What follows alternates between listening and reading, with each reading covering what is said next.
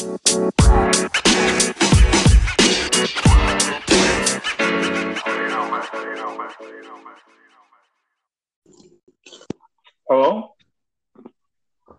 I can hear you loud and clear this time out. All right. All Glory. right. As Patrick said, Van Glory is back in the cipher.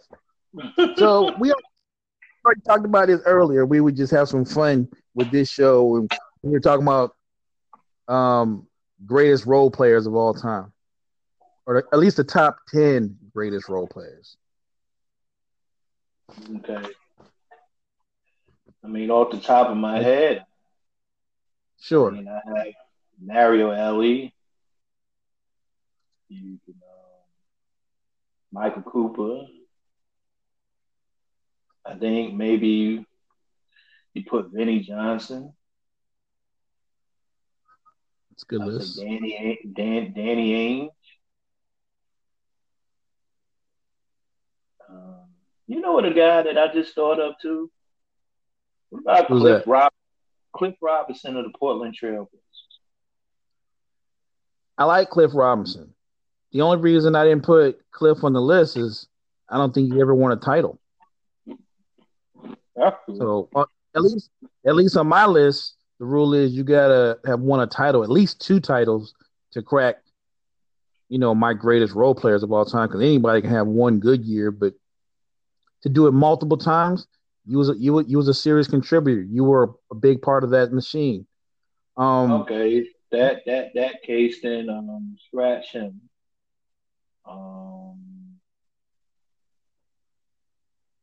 John Sally.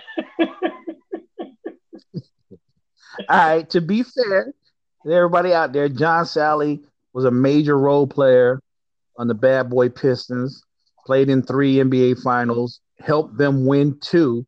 So sure, he could be on the list for sure. And not to mention he also won 3 more rings, or he stole 3 more rings sitting on the pine, but they count. Even though I don't particularly like this guy, you got to put Robert Horry there.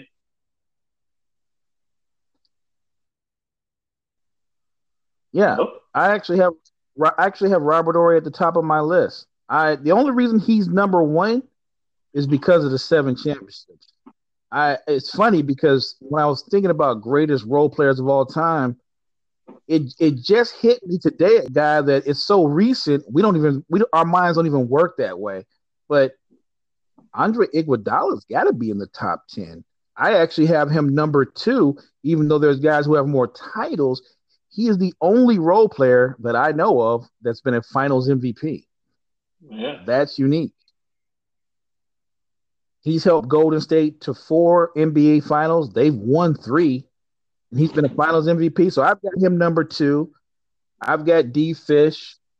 I've got Ron Harper, Steve Kerr, Mario Ellie. I got Bruce Bowen, Danny Ainge, and last I had Shane Battier. And I want to give a shout out to somebody like Bobby Jones, who was a great player, 8-time All NBA first team defense.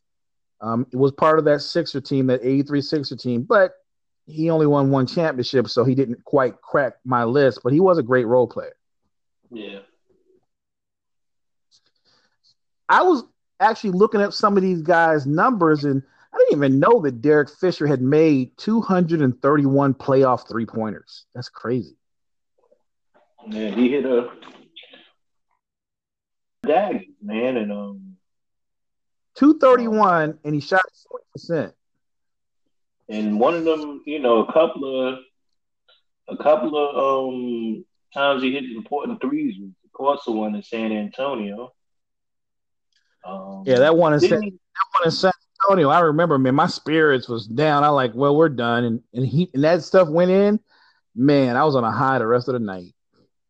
And didn't he hit one and hit a good one of the game winners in Orlando? I think He hit a dagger when they were down in that game 5, and I think he hit a dagger to tie it up. Then he hit another one to go ahead. I mean, Derek Fisher's hit a lot of big threes. Maybe he hasn't hit as many game winners as other people, but he's hit some major daggers. There might be better shooters in terms of making big shots. He's right there. Yeah. Uh, what about Sam Cassell? Wasn't he a good role player? But didn't he kind of like was a role player? Then he started, so maybe he doesn't fit the criteria. Well, I think early in his career, remember, he was like a rookie in those Rockets teams that won titles, but he stood out because the truth is, Cassell played better than Kenny Smith did in both of those series. Mm-hmm. But he is unique because he was kind of like a rotation player, stood out as a rookie, and then his career slowly elevated to where he became an all-star, right? So he's unique. I'm not sure he's a role. That's a tough one because he was a role player for part of his career. So that's a tough one. I mean, I thought Sam Cassell early in his career was clutch. To be so young and make all those big shots, he was impressive. I like Michael Cooper as a role player. Cooper's like Bobby Jones, made All NBA defense 8 times. He also was top 5 in 3 different seasons. So I mean, there are some really talented role players over the years that people sleep on. I like that you threw Ainge in there. Look, a lot of people weren't big fans of Danny Ainge, but just if you're a fan of the game, he was a terrific role player. I mean, you might have hated the Celtics, you might have hated Danny Ainge, but that guy could play. That guy could play the game, and he could get under your skin while doing it. Mm-hmm. I saw some people suggest he wasn't a star, but I think he was more than a role player. I don't consider Lamar Odom a role player in the Lakers. I mean, he was 6th man of the year. He almost won it twice, but I know he won it once for sure. AC Green is more of a role player than Lamar Odom. Yeah. You know what? AC Green should get honorable consideration. He was a really good role player. Him and his Jerry Curl for over a decade, I think. And I know that I kind of like hinted is Dennis Rodman like a great role player, but then you said he is kind of special. He's unique. He's a unique complementary star.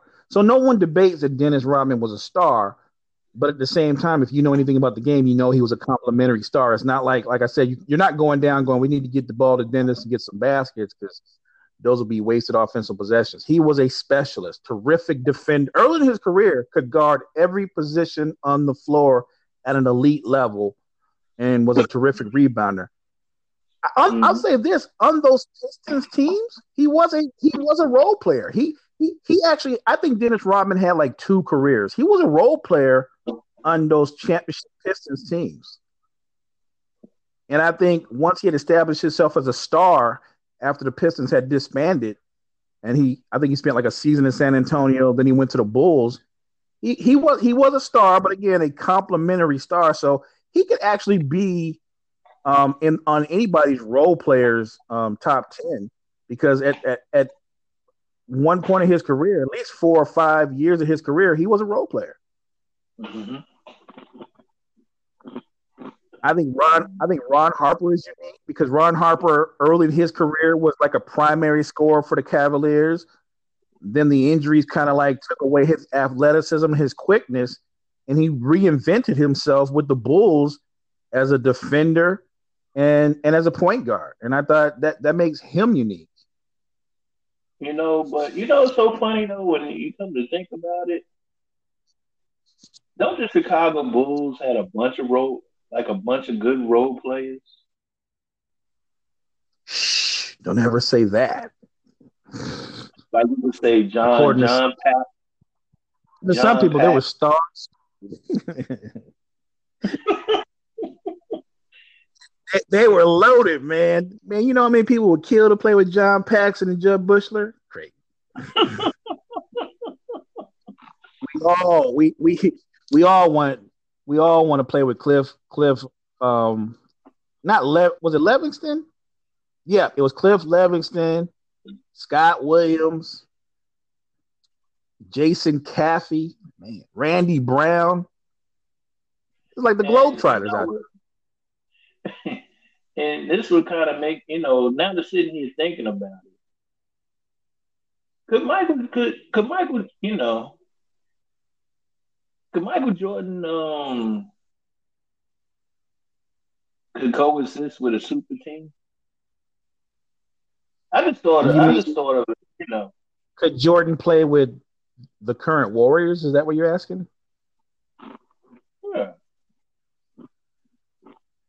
Yeah, look, if Durant can do it, and I'm not saying because Durant is a superstar. Look, I think Jordan is all about winning.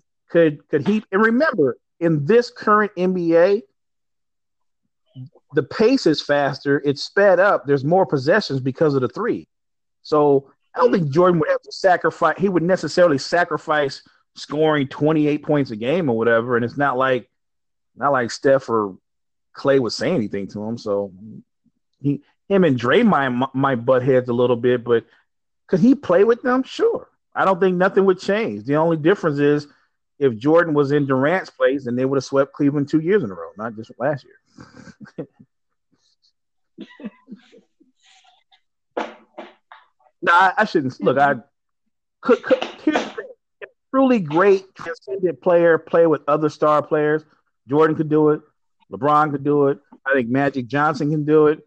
So and Kareem is different because of course he could do it, but in this era where it's more small ball, it'll be different. But yeah, I don't doubt he could do it. The question would be, would he already be a member of Golden State and then they kind of like just develop those guys? Because I don't think Michael Jordan would come to Golden State from Chicago. You know what I mean? Mm-hmm. I think he would want to. And I'm not saying this to bring up the whole what Durant decided so people can bag on Durant again. I'm just simply saying if Michael Jordan was on the Bulls and the Warriors came out of nowhere and like won a title and became like the champion, I don't think he would turn around and go, man, those guys are the champions or whatever, and I think I need to go there. I think his mission in life would be able to beat them and regain his crown. And not just beat them once, but like beat them to the point where that he would beat them to the point where he would let them know y'all are not winning anymore. So I think that would be his mission. Would I love to see that? Who wouldn't? Who wouldn't love to see that kind of fantasy matchup, Jordan and his crew versus the current version of Golden State? But that's a really interesting question. Would he fit? I don't doubt that he would fit, but I'd wonder how it came to be, because what I do doubt is he would not go to Golden State as a free agent. Mm-hmm. But he also wouldn't call up Durant and ask him what he thinks about joining the Lakers. So everybody's different. Just putting it out there. I'm just being real. You know what I mean? Like everybody's different. This is a different era. Everybody's buddies and stuff. So when you listen to like a pundit like Colin Cowherd say, man, look at Michael, and how come he didn't have any friends from the era he played in? He didn't hang out with Magic and Bird and guys like that. That's because they weren't friends. He doesn't hang out with them because they're not friends. They might respect each other, but they were never boys. They were enemies. Just like do Kobe Bryant have friends? Only in his mind. Kobe never.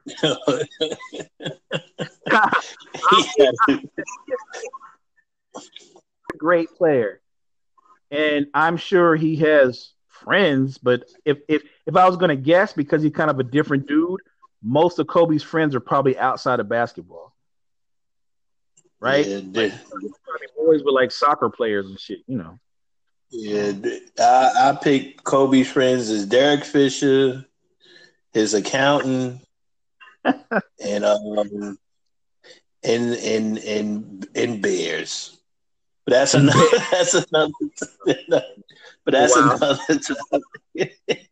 Wow, dude. I'm not doing that, but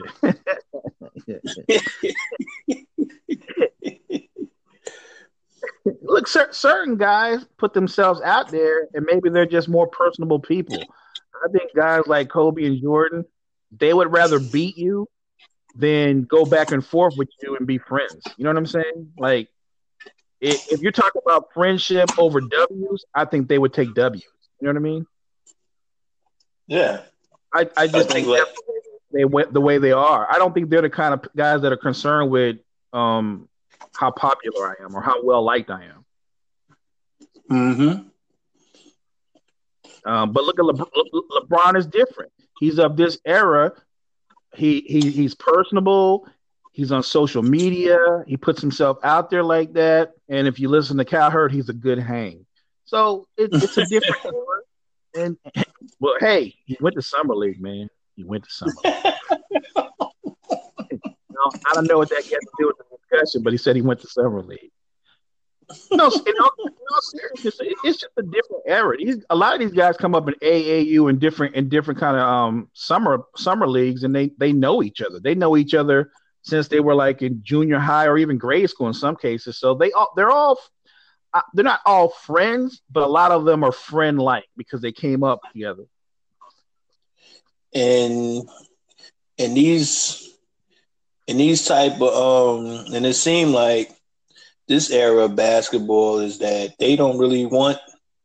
I'm not saying they don't want the challenge, but given choices, they would take the more easier path to a title. I think because of social media and how much emphasis is put on winning. And don't get me wrong, winning titles is always important. And that ultimately the goal is to be the best, to win titles. But because social media is out there and there are so many, never mind the professional pundits or the professional critics, but now fans have more of a voice ever than before when you're talking about Twitter and Facebook and other outlets like that. So I think guys feel the pressure to win.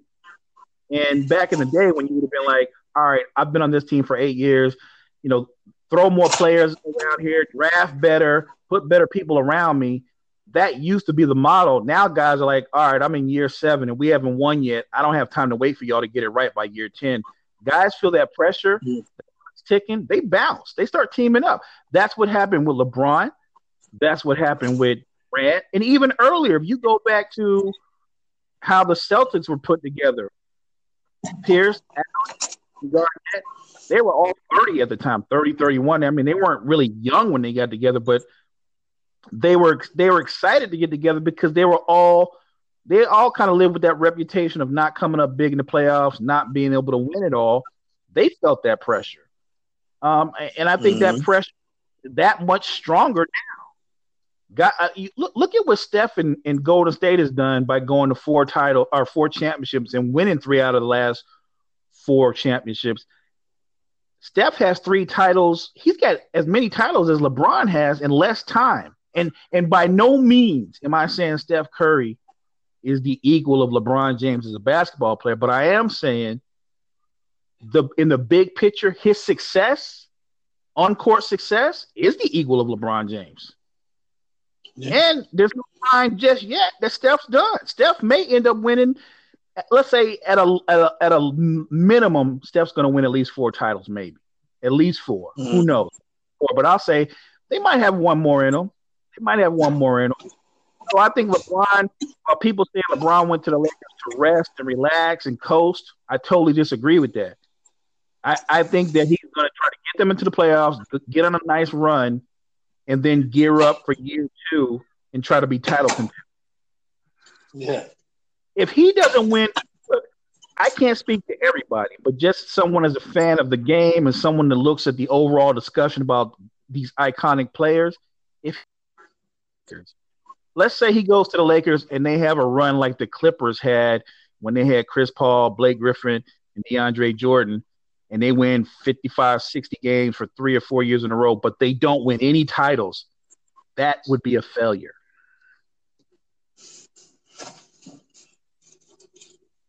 You think his legacy take a hit? I think his legacy is kind of unique in that if you weren't a big fan of his and you didn't think he was the GOAT or had any right to make that claim, then your beliefs are going to be reinforced. But if you think he is in that conversation, or maybe you might think he's already that guy, you're going to say, well, look what he did. The Lakers had made the playoffs in 4 years, and he made them relevant. They won 50-plus games, which is a true statement.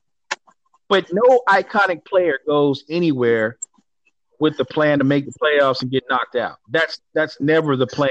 So while that'll look good on paper that he turned the Lakers around and made them winners, if they don't win a title and you're trying to be in that conversation or even be on top of that conversation, anything other than some kind of title is a failure. Mm-hmm. And I'm a Laker fan. Let me put it out there for all the listeners. I'm a diehard Laker fan. So this isn't one of those things where you don't want LeBron to succeed. Well, if I want the Lakers to do well, win other titles in the near future, I need LeBron to succeed. I need those young players to continue to develop, and I need the Lakers to win titles.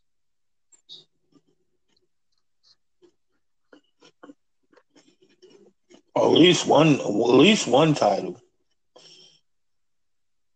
Look, I know some people are like, well, he's got to win 2 or 3. Look, if he wins a title on a team that hasn't won a title since the Lakers' last title, 2010?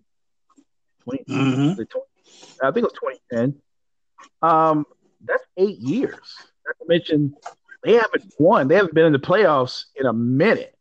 So if he can come here and he can win one title in a 3-year span, that's a victory. That's another feather in his cap. That's something he can put on his resume and go, slap down the dominoes. It's big. And it's even bigger if he can pull that feat off with just the young talent he has, say Ingram or Kuzma, or both develop to star-like players. That would be even more impressive because that would actually raise the bar about what type of leader he is. Yeah. Because I haven't actually ever seen him develop young players or help develop young players. For most of his run, he's always surrounded himself with veteran players, which is not a coincidence why he went ahead to try to balance it out. And they got Rondo, and they got Stevenson, and they got Beasley, and they got JaVale McGee. They wanted more veteran presence on the Lakers. And I get that. But yeah, look, in a perfect world for a Laker fan, the guy's there 3 years, we win 3 titles. In a realistic world as a Laker fan, we're not only relevant this year, we win a series, maybe 2 series, and make a nice run. And then next season, we're able to pull off a big free agent acquisition and bring in a guy like Klay Thompson, and we make a title run. I know a lot of people are high on Kawhi Leonard coming to the Lakers, but I'm of the opinion that Klay Thompson might be a better fit. Yeah.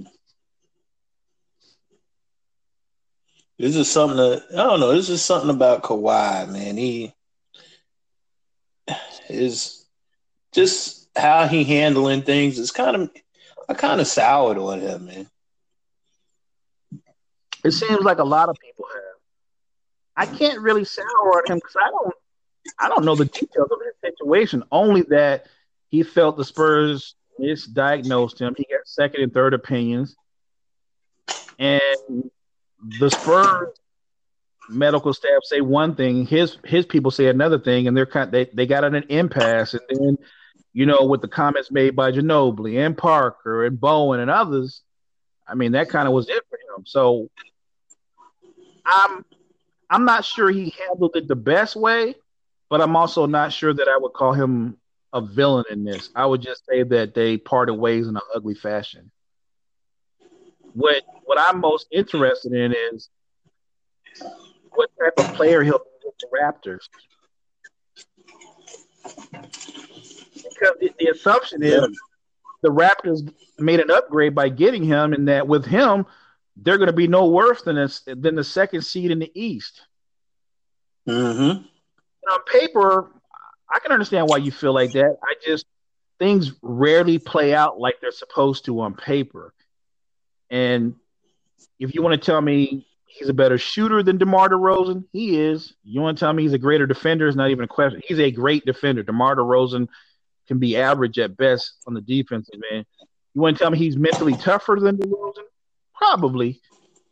But he's not better off the dribble with the strength of DeRozan. He has the ability to break you down off the bounce. That's not – Kawhi's gotten better at that, but he doesn't really have one of those kind of handles where he can just shake you and break you down off the dribble. So it's going to be interesting to see how effective he can be with Kyle Lowry, with Ibaka, and the rest of that crew.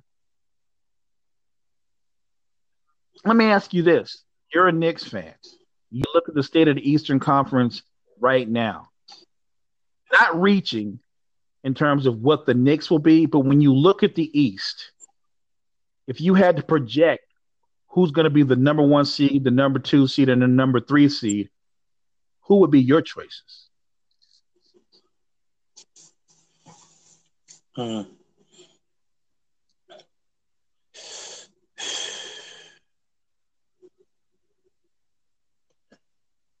kind of give the edge to Boston.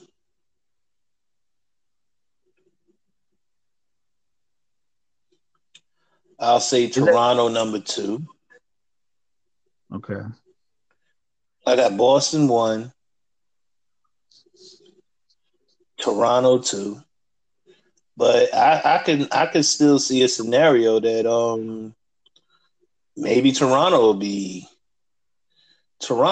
1 and Boston 2.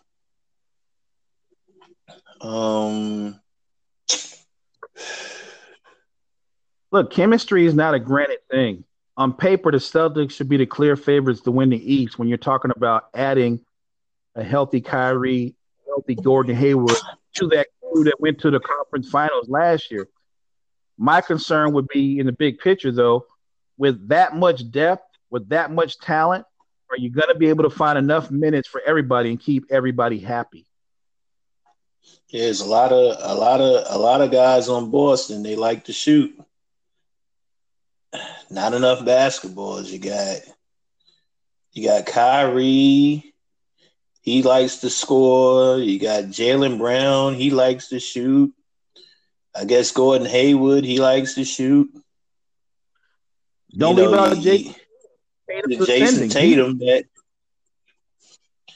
I mean, at the end of the day, isn't Jason Tatum the guy that you kind of want to build around? Yeah, look, I think in a perfect world, they would love to build around Tatum, maybe Kyrie, and one other person. Not to say that Al Horford isn't important, but Al's 31, going to be 32. I think Al's part of your present. I don't think Al's part of your future. And yeah, because I think after this year, I don't think Al will be on the team next year. After this year, and I'm not 100% sure, but I'm at least 50% sure Kyrie won't be either. I wouldn't be surprised if he's not traded by the trading deadline. Yeah, I think Ainge is going to try to play it out, but no matter how good a start they get off to and success they have, if he doesn't get even a verbal commitment by Kyrie in some kind of way or form, he's going to have to explore trade options because if you know and I know, if Kyrie reaches free agency and he's free and clear and can decide where he wants to go and not have to depend on a trade or anything, he's not coming back to Boston. Mm-mm. And it's not anything against the Celtics. It's just that he never really wanted to go to the Celtics to begin with. He was grateful to get out of Cleveland, but it wasn't like Boston was his first choice. And while I think he likes playing in Boston, I'm not 100% sure he enjoyed playing in Brad Stevens' system because Brad Stevens' system is more of a walk it up, half court kind of grinded out style of offense. And Kyrie thrives better when he's able to be in attack mode from the jump. Mm-hmm. Not to mention, just from a salary cap standpoint, Ainge has got to make some tough decisions. Yes, you still have Jaylen Brown on his rookie deal, but he won't be after next season. and Tatum will be on his rookie deal, but you just paid Marcus Smart a deal that pays him like $17 million a year, and he's a sixth or seventh man. You're going to have to pay Rozier or move Rozier. You can't pay everybody, and Kyrie right from the jump is a max player. Al Horford's not a player, but he makes damn near the max. You're going to have to move some pieces. So this team that we look at on paper, I don't think is going to be the same team that Boston carries into the playoffs next year.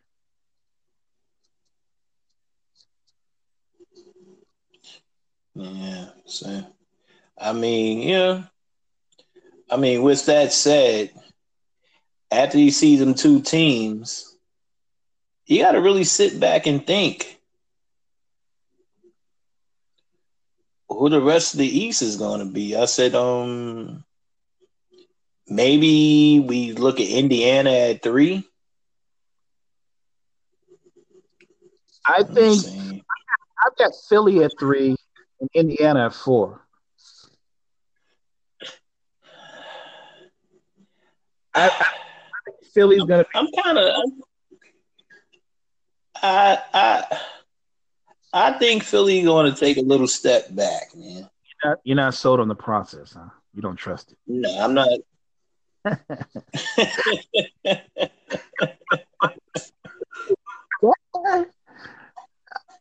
Look, I'm only basketball is a star-driven league. It's a talent and a star-driven league. If you want to tell me Philly could potentially take a step backwards, maybe. But when I look at Embiid, he's still a rising player. I don't even think he's as good as he could be. If Embiid has a weakness, it's just that you don't know how healthy he can stay. But talent-wise, he's still an ascending player.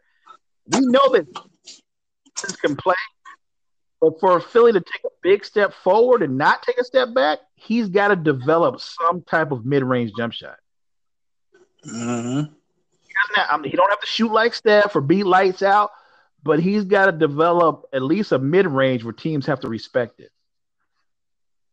And maybe the biggest question mark, obviously, is what you're going to get from Markelle Fultz in year 2.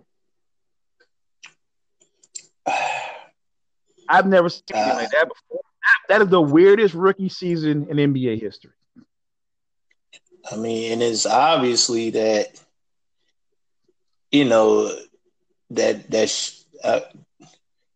don't know, something is just in his head. I mean, you just can't lose. You just can't lose your shot like that, man. I'm like, I mean, the way he played last year, it made Anthony Bennett look like Malcolm X, man. It was strange because he didn't just lose his shot; he completely lost his confidence. Like, this kid was super coming into the draft, and then it's like he got to the pros, and they started working out, and he started competing against pros, and it seemed like he kind of froze up a little bit. He was like he wasn't ready for the step up in competition. I don't know, and maybe to me, more than anything, it's clearly, like you said, it's a mental issue, and that's a hurdle he's got to get over. Because if he doesn't get over that hurdle, as good as Philly is, what's impressive is they're as good as they are. But what's disappointing is, what if Philly had got it right when they drafted Okafor? What if they had got it, folks? What if they had got it Noel? Like, think of there's Simmons, there's Embiid, but look at the 3 guys that are borderline busts, right? Yeah. It's weird that they've still risen to where they are, but think about how good they would have been had they got it right on those picks. Now, folks, the jury is still out, but when you look at what Noel became or didn't become, and Okafor is even a stranger story because it's not that he doesn't have talent. It's like suddenly his heart or lack of heart it's keeping him back. It's like holding him back. Like I didn't think he was going to be in a roster this year. And then at the last minute, I guess, I think Michael Jordan threw him a lifeline. Nah, he's with the Pelicans. Oh, my bad. That's right. You know what? I was thinking about something. You're 100% right. That's right. He went to the Pelicans. You know what? And I'm rooting for that kid. I want Okafor to play well. I'm rooting for him. It's gonna be a struggle for him to find minutes though when you've got Davis, you've got Miritich, and now they have Julius Randle. He's gonna have to fight hard to get minutes. Mm-hmm. You got to admit though, had he gone to Charlotte, that would have been a Jordan move. Yeah. Or they I'm surprised that Golden State didn't take a feel out for him, you know? We talked about that too. And I was looking at flaws in Golden State, and I thought what they really were missing was another guy that could create off the dribble for them, give them another ball handler. And I get it. If you can make a splash and go out and get a guy like DeMarcus Cousins, a big who can post, who can play facing up, he can shoot the three, give you 11 rebounds, almost 5 assists. He's a complete player offensively. The problem is, he's not healthy, and no one knows when he will be 100%. My guess is when he returns to Golden State, if he returns, even then he won't be 100%. Two, when he was 100%, not a good defender. Mm-hmm. Not really fit what they do. They play at a much faster pace than what he's used to. And three, he's a guy that's used to getting 16, 17, 18 touches. That won't happen on Golden State. So he's going to have to adjust his game to do other things, set picks, get rebounds, be more competitive on defense. Good luck with that.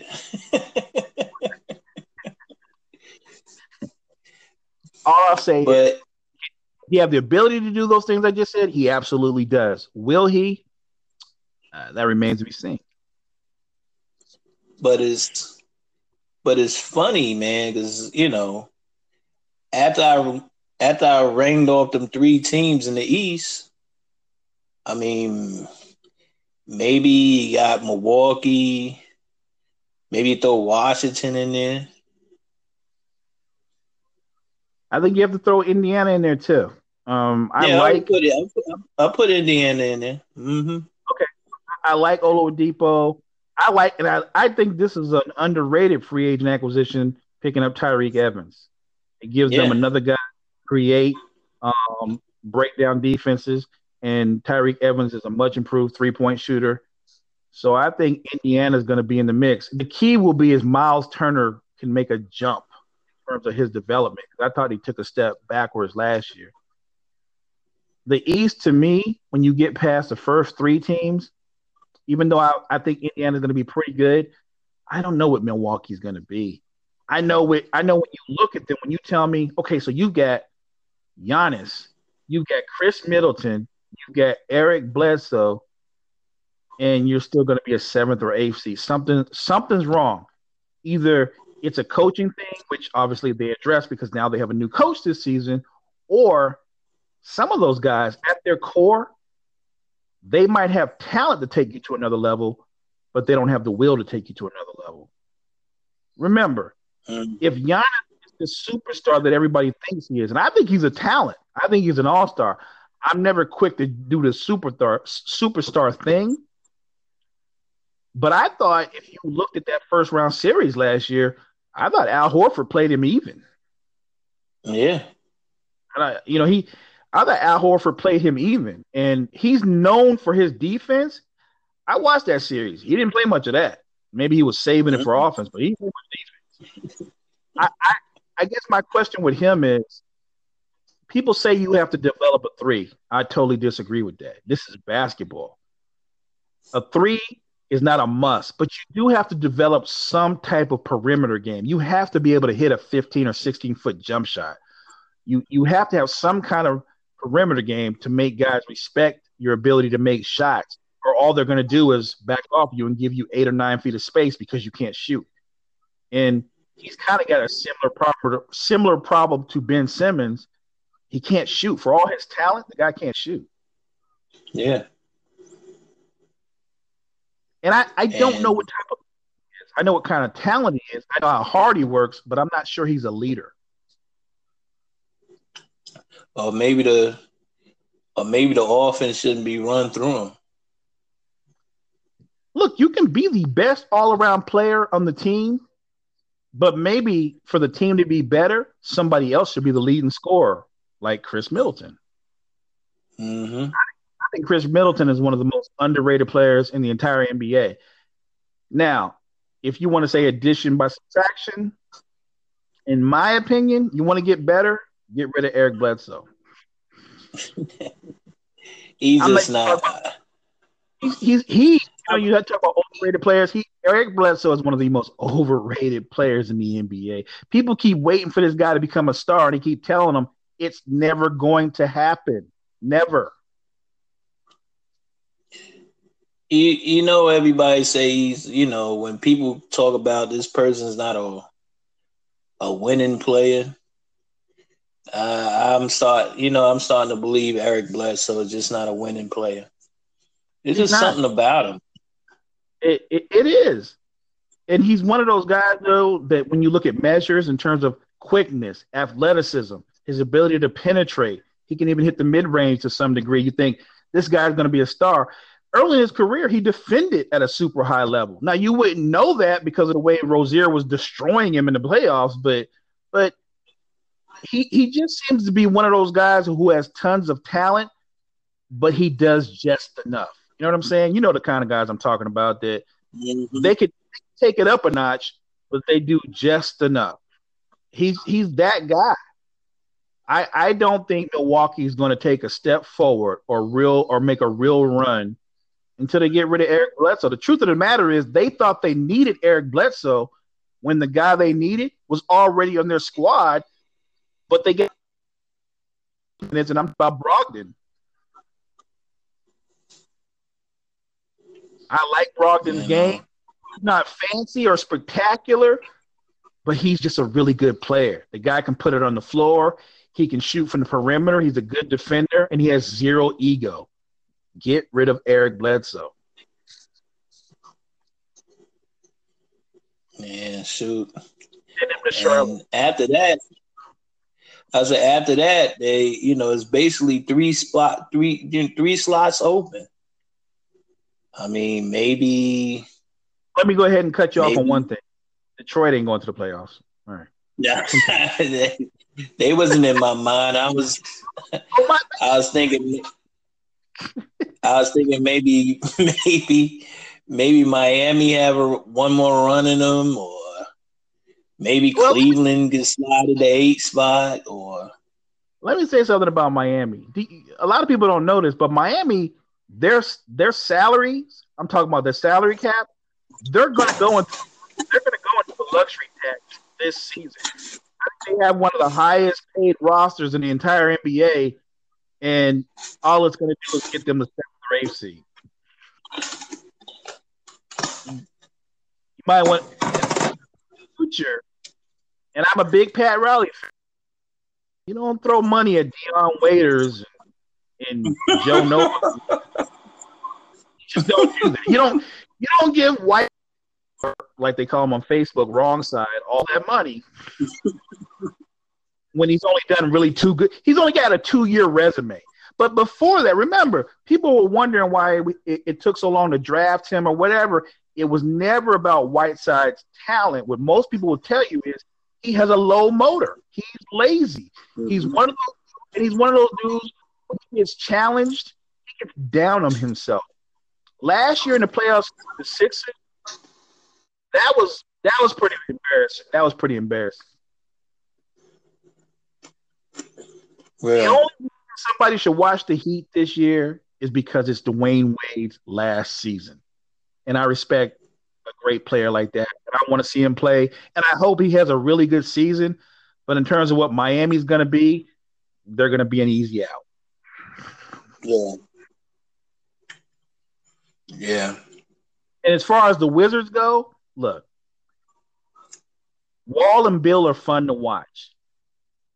I don't think Wall and Bill ultimately work together. In the bigger picture, they need to go separate ways.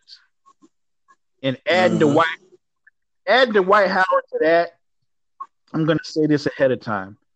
It makes me feel sorry for Dwight.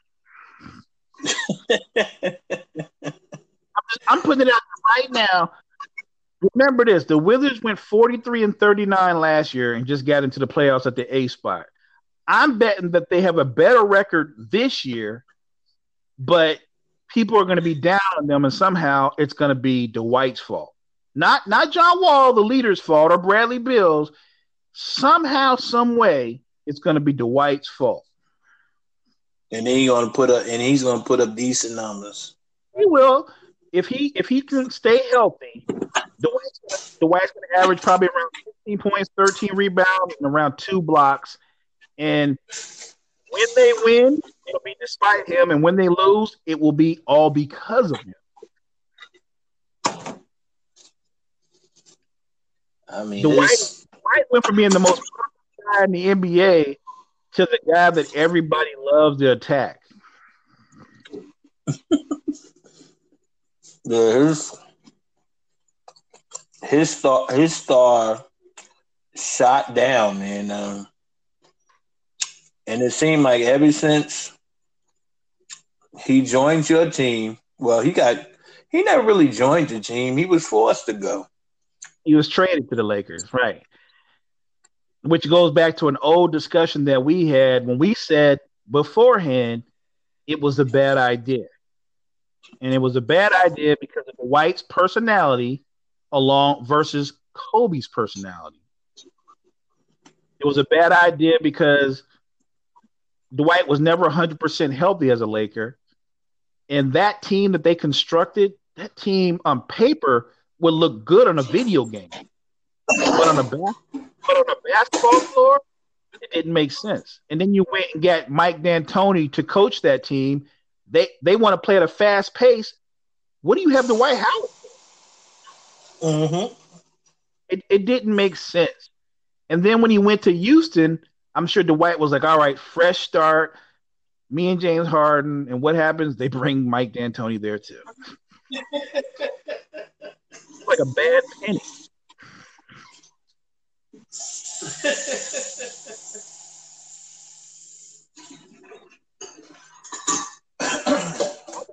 I think Dwight Howard can still be a productive player on a really good team.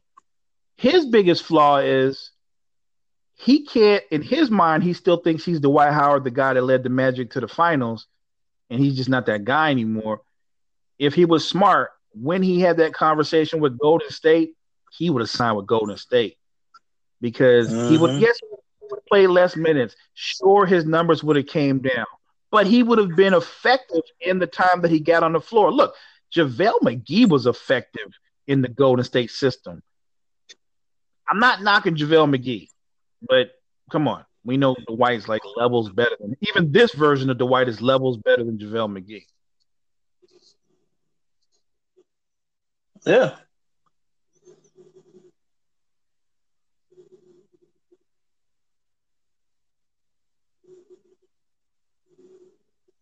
Man, shoot. But when you think about the West, what you think the seeding be in the West?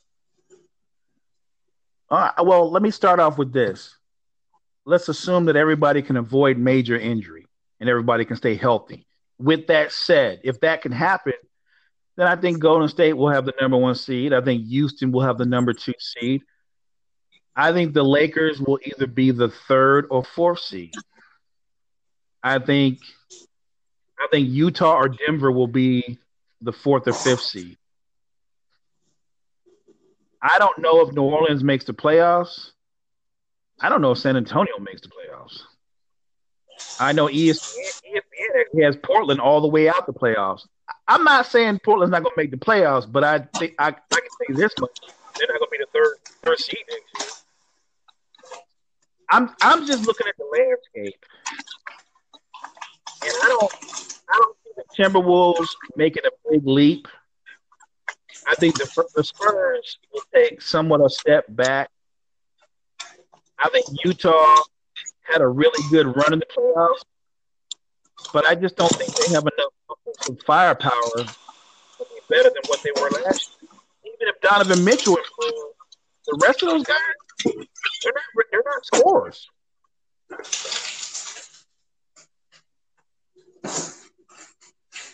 I think Oklahoma City is a wild card because they could either be the 3rd or 4th seed, or they could be the 8th seed.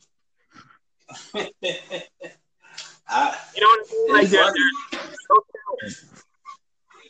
it's funny because I don't even got them making the playoffs, man. Oh, we got OKC out of the playoffs. Interesting. I got them out the playoffs.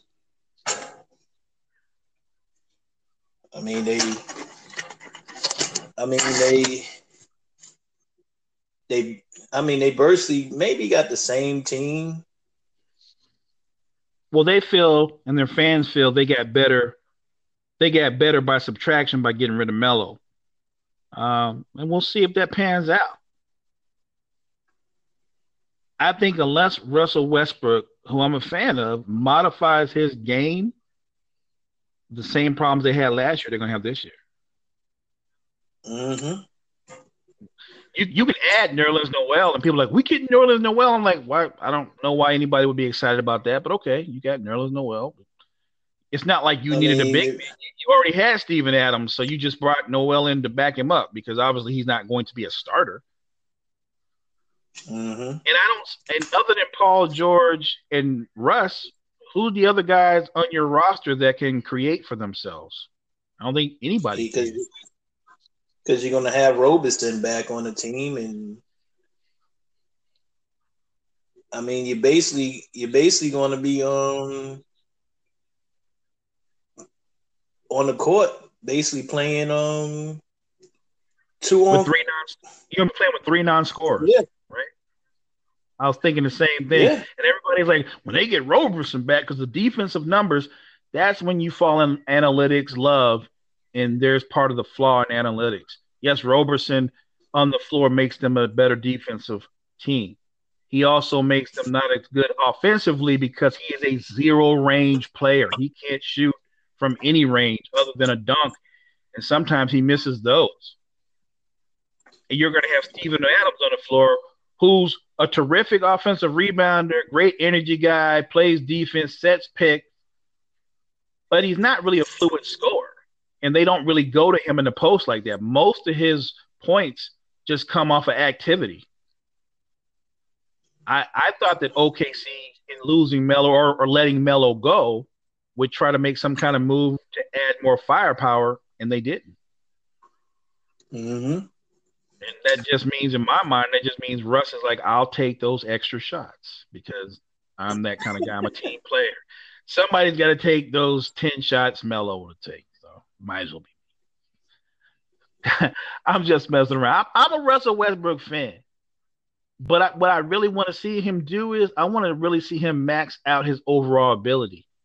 He can play point guard, but I think for them to go to another level, he's got to learn to excel off the ball. He's got to learn to play without the ball in his hands. And that's something he's never done. And he doesn't make the best late game decisions. And long as they got Billy Donovan as the coach, I don't think none of his game is going to change. Billy Donovan, Scott Brooks, same guy, better hair. That's all. Better hair, more expensive suits, less jelly on his suits. Same guy. They have the same system, which is really a non-system.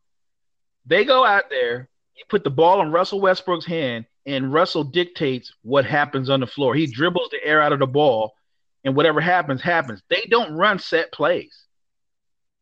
I've said this before. That's not coaching. That's just being a fan that's blessed with great seats. and when they had Durant, they was doing the same thing. It's just that they took turns to dribble out the ball and just and score. The only time that they was they didn't have the ball in their hands, that's when they had James Harden. And here's the funny part. nobody will remember this, or most fans won't. Harden was the best point guard on that team. Yeah. When Harden was in the game, the ball moved better amongst the entire offense when Harden was in the game. It's one of the gifts that Harden has that a lot of people don't give him credit for. Yes, a lot of what he does is a part of this era and the way the game is played and the rule changes, but he's always had great court vision. He's always been a really good passer. I thought bringing in Raymond Felton, they were going to take Russ more off ball, but that's not what happened. They brought in Felton, and when Felton and Russ are on the floor at the same time, they got Felton playing the two. Mm-hmm. I don't understand that at all.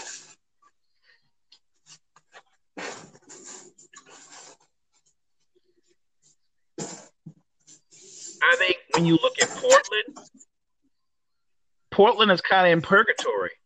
When you have talents, when you have undersized guards that are incredible scoring talents, Lillard and McCullough are just good enough to get you in the playoffs.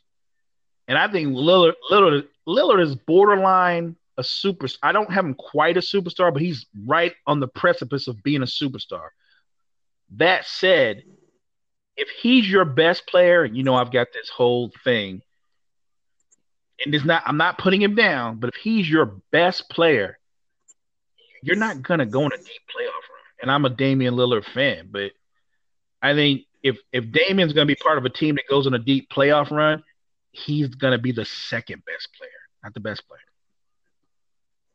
Shoot. If CJ McCullough is part of a playoff run, he's gonna be your third or fourth best player. That's just me. That's just how I see it. I said, shoot, when it's all said and done, Damian Lillard might be on your team. And he's more than by the trading. See you later, Lonzo. Yeah, so he's gonna sacrifice great fishing out in the Pacific Northwest or whatever. No. In all seriousness, look, like I said, I'm a big fan of Damian Lillard, but there are certain players. There's levels to this. I don't think Dame can be the best player on a title-winning team. That's not knocking him as a talent. I just think he has a different ceiling from some other stars, and there are guys that are beneath him in that same regard. We talk about this all the time.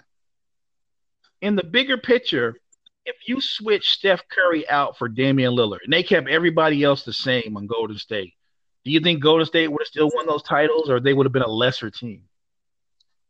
Oh, they still won.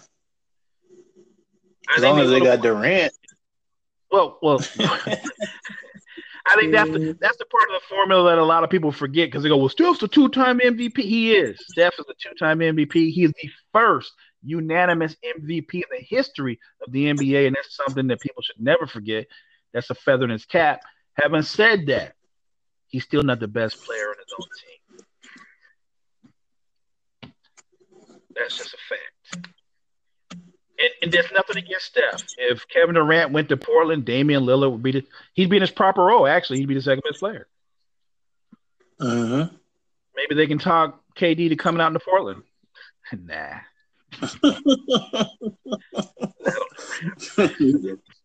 He said, but we was the 3 seed. He said, but y'all played like the 8. Booyah. Yeah. That was like one of the most vicious radio interviews I've ever heard. He said, man, we was the 3rd seed and we got a pretty good team. And Durant was like, come on, man, you guys aren't winning nothing. Just straight up with him, and McCullough's like, no, we got a pretty good team, man. We got a chance. He's like, no, you really don't have a chance. And that seems jacked up. But unless there's a rash of injuries in the West, that's 100% true. You don't have to like it.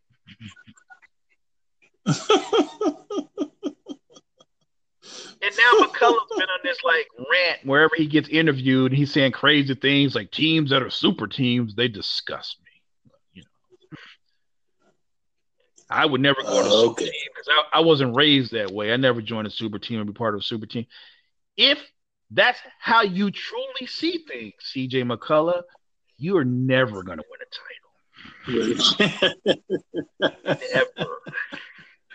Never. Because let me tell you what's not going to happen. No top free agent, no superstar is coming to Portland voluntarily. Nah. No. So for you to win a title, and this is more realistic, either you're getting traded or they're trading Dame. And if you get traded, you're probably going to get traded to a team where there's a couple of cats there better than you. So you will be on a super team, and you'll be in your proper role. Yeah. You listen to McCullough, he's like, I'll go play for the Kings. I don't care. Like, yeah, all right. You ain't playing with no. No, I'm just saying, like, don't say you wouldn't play for a super team or whatever.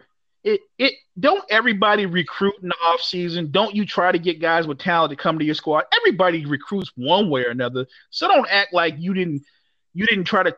Remember, was it the year before last that McCullough and Lillard tried to get Melo to come to Portland before he even thought about getting traded to Houston? Remember that? Mm-hmm. So everybody's recruiting on some level, man. Don't even in the interview with Durant, I heard, or it was another interview when McCullough implied that he wouldn't mind having Cousins on his team, and then it was the one with Durant because Durant said, "Oh, you want Boogie?" He said, "But don't you got Nurk? What about Nurk?" And he was like, "Oh, Nurk's a good player. We like Nurk." I'm like, "That's jacked up. That's messed up, fam. That's loyalty for you, CJ." He had to backtrack that. Nurk's good. Nurk's a good guy. Good player. Goes on condom runs. Great hang. Yeah, that was a messed up comment. Look, it's a talent-laden league, man. And if you live in them small markets, you better draft really, really well. Yeah. And when you go after free agents, you better be able to find those diamond in the roughs that everybody else missed out on. You don't want to end up giving Evan Turner $45 million. That is a waste of money. Isn't he still on the team? Or you don't want to give Mushmouth $35 million. You don't want to do that, man.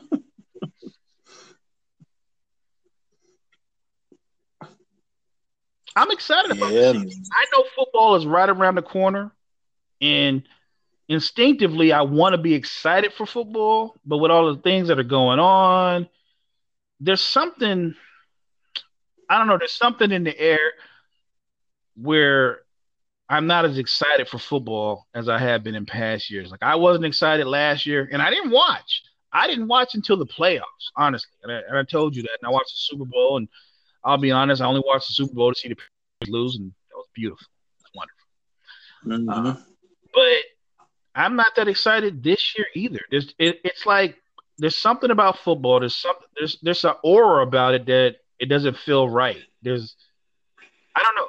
There's just something lacking in it to where if I don't watch this year, I'm not going to lose any sleep. And I know there's a lot of my fellow Niner fans out there, for people who don't know I'm a Niner fan, diehard Niner fan, and they're excited about Jimmy G and him bringing them back to respectability. And I want to be excited, but I don't know. There's something that just makes it almost feels wrong to be watching football, if that makes any sense. Yeah, because you sit there and knowing what they doing to Kaepernick, and they know what they doing to Eric Green. If they can get away with stuff like that, isn't that like the beginning? Or maybe they can start doing it in regular life. The regular people with the regular jobs. I think that's exactly what it feels like, that your true value to the owners isn't much. You're very replaceable. And I'm not trying to say, well, Colin Kaepernick is one of the top 5 or 10 quarterbacks in football. I'm not making that claim. What I am saying is, in terms of talent or in terms of impact as a quarterback, he's better than the back half of those guys in the NFL. If there's 30 teams, he's better than number 30 to number. I can guarantee you that. at least. Yeah. And he's better than every backup that's not named Nick Foles. And I'm only giving Nick Foles credit because he had an incredible 1-year run that made him the Super Bowl MVP. But up until that point, Nick Foles had got tossed around like trash because I've heard people say, well, Colin Kaepernick lost his job to Blaine Gabbert. How many times did Nick Foles lose his job before he came full circle back to the Eagles as a backup? Mm-hmm. You know what I'm saying? Wrap your minds around this. We've said this before. Alex Smith, very good player. But if you're being honest in what he is, Alex Smith is a very high-level game manager. You know who replaced him, who he lost his job to, and the 49ers ultimately went to the Super Bowl? He lost it to Kaepernick. A more athletic, younger, stronger game manager. I mean, shoot. So Alex Smith still got a job. He had a run with the Chiefs, but guess what? Eventually they realized, like, Alex has a ceiling. Everything you see in year 1 is going to be what you see in year 3.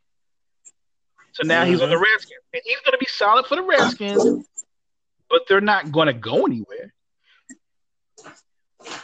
And that's nothing against him. All I'm saying is to say that Kaepernick doesn't have the talent to play in the NFL as a backup or even as a backline starter in some of these bottom dweller teams who don't really have quarterbacks, that's disingenuous. That's not being honest.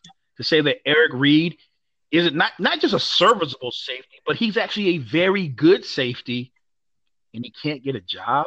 Never mind as a starting safety, but who doesn't need depth? Eric Reid is a starting safety, but you could get him as your second safety. You could have Eric Reid on special teams or punt coverage. I just can't believe he can't get a job. That just doesn't sit well with me.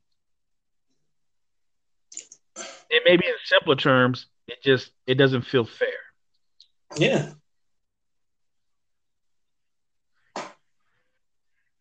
And so I'm mad about that. But you know what though? Didn't this colluding kind of start with like T.O. and Ocho Cinco?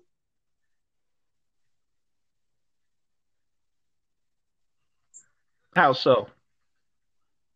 Like it's kind of tied to T.O.'s act.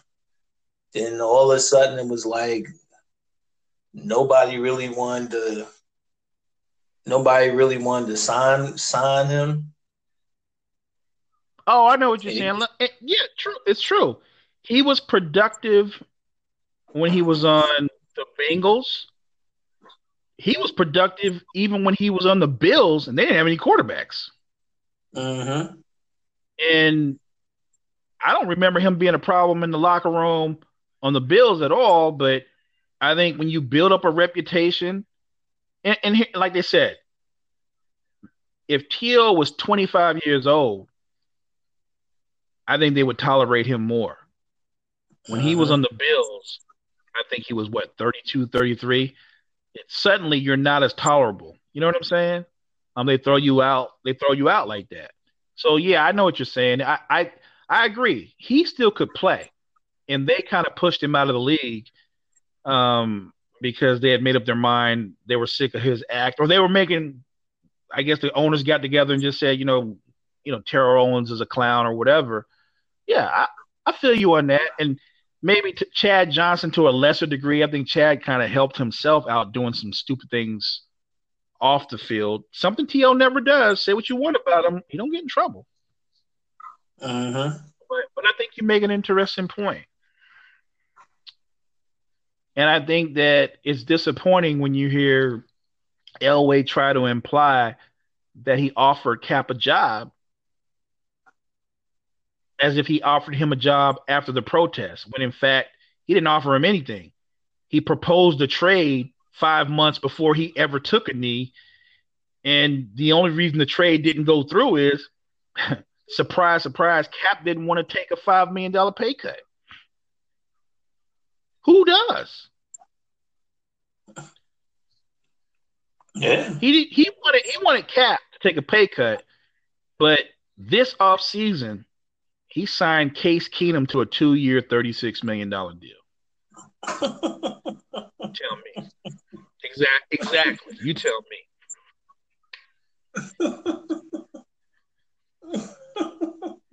What has Case Keenum done other than he's part of one of the luckiest pass completions in playoff history? It wasn't like he did some kind of like Aaron Rodgers pass on a rope. He threw the ball. It should have been clearly either intercepted or dude should have been tackled, and dude ducked his head and just straight whiffed. I've never seen anything like that.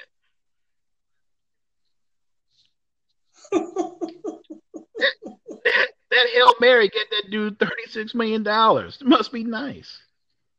They're lucky him. You think the Broncos are going somewhere this year? They're not.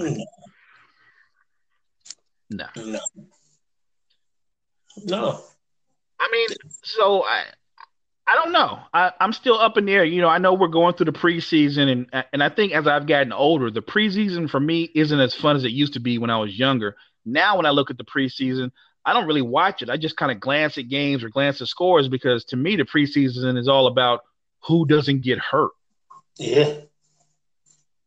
You know what I mean? Because the injuries are just they're insane now, and I'm with the players, at least the veteran players. Why should they play preseason games unless you're a veteran that's on the bubble and you're on the verge of losing your job? Unless you're one of those dudes, you shouldn't have to play in the preseason. It just don't make sense. Yeah, you see, Big Ben got hurt in preseason. I saw that, and didn't Barkley in your squad? I think he pulled his hamstring, but that was in practice, right? Mm-hmm.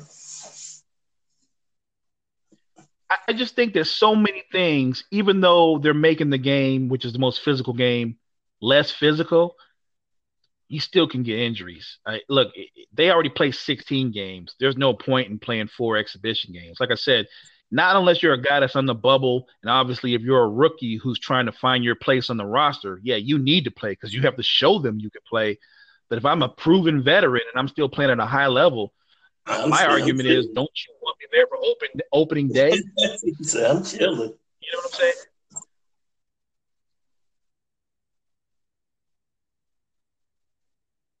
This has been a fun show. I was actually shocked that we finally got through. So for everybody listening out there, this is actually our second episode. I still haven't been able to upload the first one. Working on that. But this is actually our second episode on the Cypher. I've been promising people who've been listening to the show for the longest, I'm going to get H on. And then at some point, me and H are going to get Pac on. And at some point, Pac's going to bring in Deion Simeon of the Simeon Report.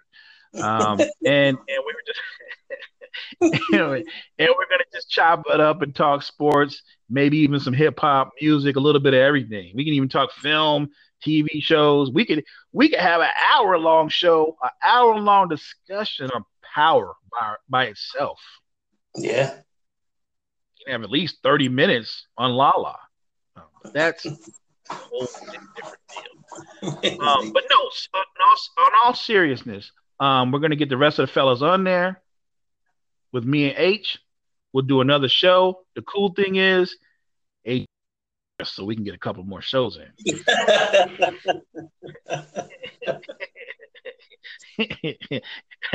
Now, I'm only putting it out there because I'm 100% sure your boss isn't listening. Yeah.